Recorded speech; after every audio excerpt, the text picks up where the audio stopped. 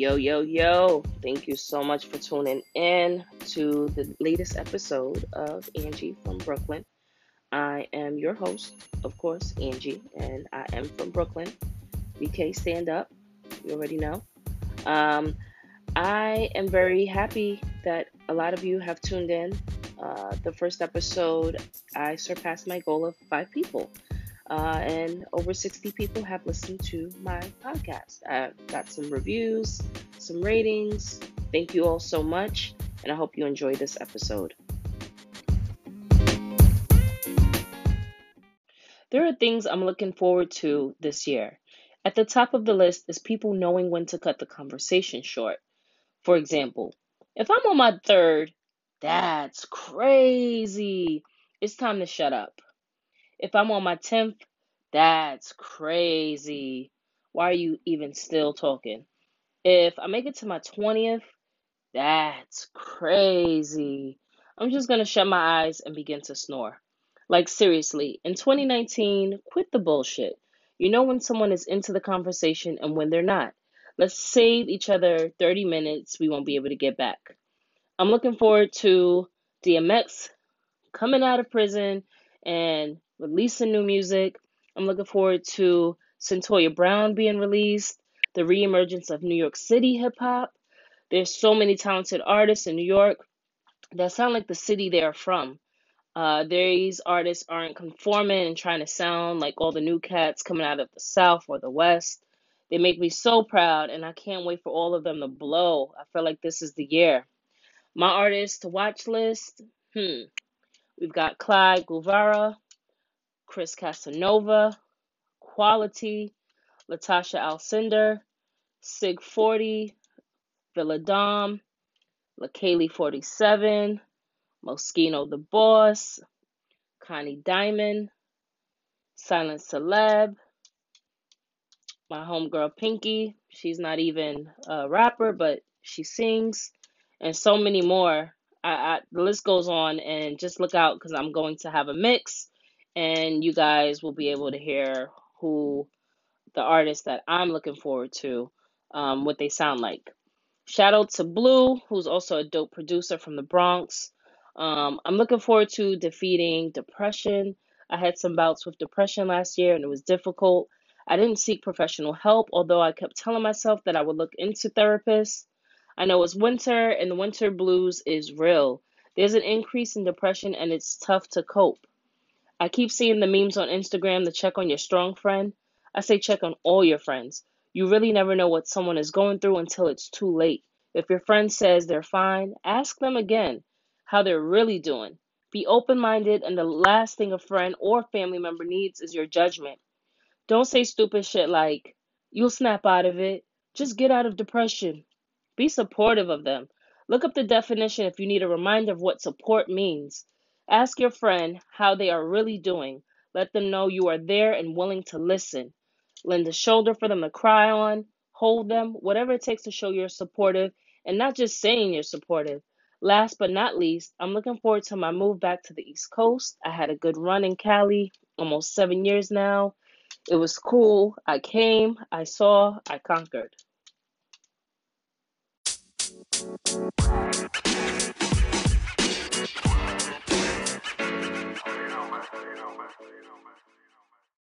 Do black girls matter? If so, to who? Do we matter to our mothers, fathers, siblings, friends, strangers? Who?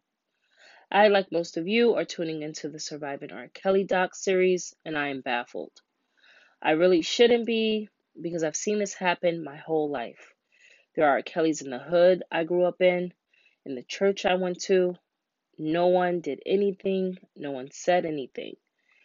Black families brush this shit under the rug over and over again, generation after generation.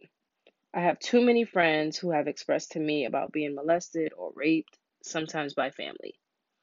The sickest part is no one believes them, or they were told it was their fault.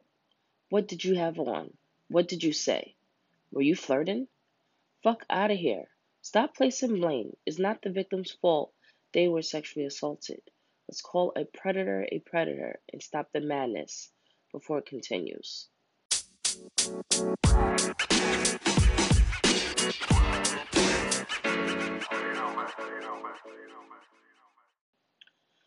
want to talk about cancel culture really quick. We're living in a time where cancel culture is huge. My girlfriend told me that people are picking and choosing who they want to cancel based off their biases. I agree to an extent. At the rate we're going in 2019, we will have no one left to cancel in 2020. What I mean by cancel culture is if someone says something offensive or actually does something offensive, we're quick to cancel the celebrity and stop supporting them, which is understandable in a lot of circumstances. Yes, I'm down to cancel any pervert, pedophile, rapist, etc. No, I'm not going to cancel someone for saying something offensive unless they were being racist, sexist, or homophobic, for example. Unlike most people, I don't live my life looking up to celebrities or looking to them to be role models of any sort. As humans, we're flawed. There are forgivable circumstances and those that are simply unforgivable. In addition to cancel culture, there's the tear this person down culture that needs to end. The fact that there are memes going around saying Soldier Boy's on drugs and making fun of it isn't funny at all. He recently had an interview and said he was on cocaine, and it's a rumor that spread. Also, he's a bit theatrical with his approach, but Soldier Boy isn't lying when he talks about some of the doors he opened in hip hop. He was one of a few who shifted the paradigm and changed the way record labels did things, A&Rs, and so much more. Let's stop bashing people, not just celebs, but everyone. There are days where I need a mental break from social media because there is so much hate and disrespect. Hell, we all need a break at times. But let's help uplift and give people their roses while they're still here.